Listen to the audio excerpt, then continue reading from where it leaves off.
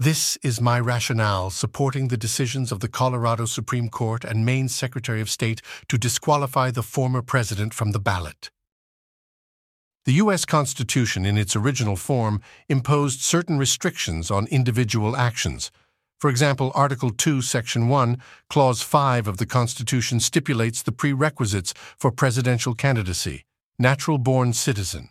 The candidate must be a U.S. citizen by birth, not through naturalization at a later stage.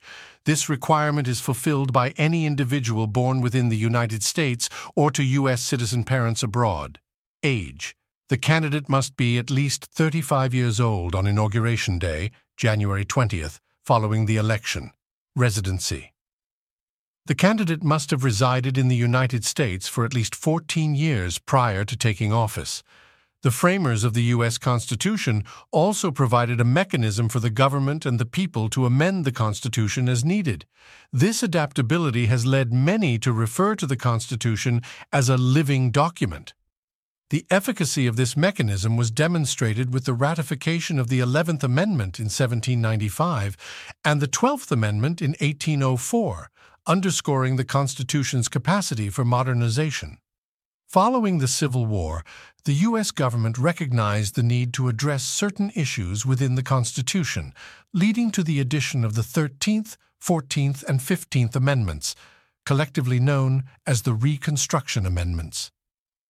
These amendments introduced changes to broaden the scope of the Constitution, but also established additional eligibility criteria for holding office, akin to earlier stipulations.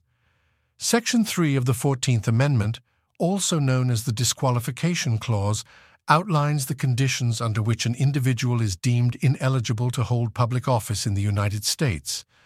The clause states, "No person shall be a senator or representative in Congress or elector of president and vice president, or hold any office, civil or military, under the United States or under any state, who, having previously taken an oath as a member of Congress or as an officer of the United States or as a member of any state legislature or as an executive or judicial officer of any state to support the Constitution of the United States, shall have engaged in insurrection or rebellion against the same, or given aid or comfort to the enemies thereof. But Congress may, by a vote of 2/3 of each House, remove such disability." Here's a summary of its key points. Who is disqualified? Individuals who have previously taken an oath to support the Constitution, including those who have held federal office, senators, representatives, president, vice president, etc., state office, legislators, judges, etc., or military office, and swore an oath to uphold the Constitution. If they have engaged in insurrection or rebellion against the United States, which could involve active participation in an armed uprising or rebellion against the government. Given aid or comfort to the enemies thereof. This could encompass providing material or moral support to those who are actively engaged in insurrection or rebellion. Consequences of disqualification.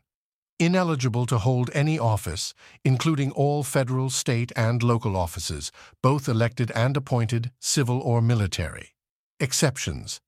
Congress possesses the authority, by a 2/3 majority vote in both the House and Senate, to lift the disqualification imposed on any individual.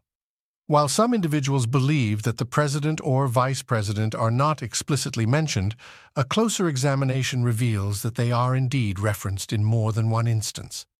The first instance is the stipulation that no individual who has participated in an insurrection and previously sworn an oath to support the Constitution can hold office.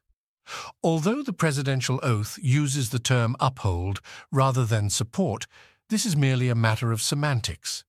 The second instance pertains to the military position held by the president as commander-in-chief. It raises the question of how an individual who has previously participated in an insurrection can be entrusted with the responsibility of directing the military. While Section 3 of the 14th Amendment is indeed a valid rationale for why a former president may be disqualified from holding office again, I believe the argument could be more effectively framed by focusing on the oath of office and military office clauses.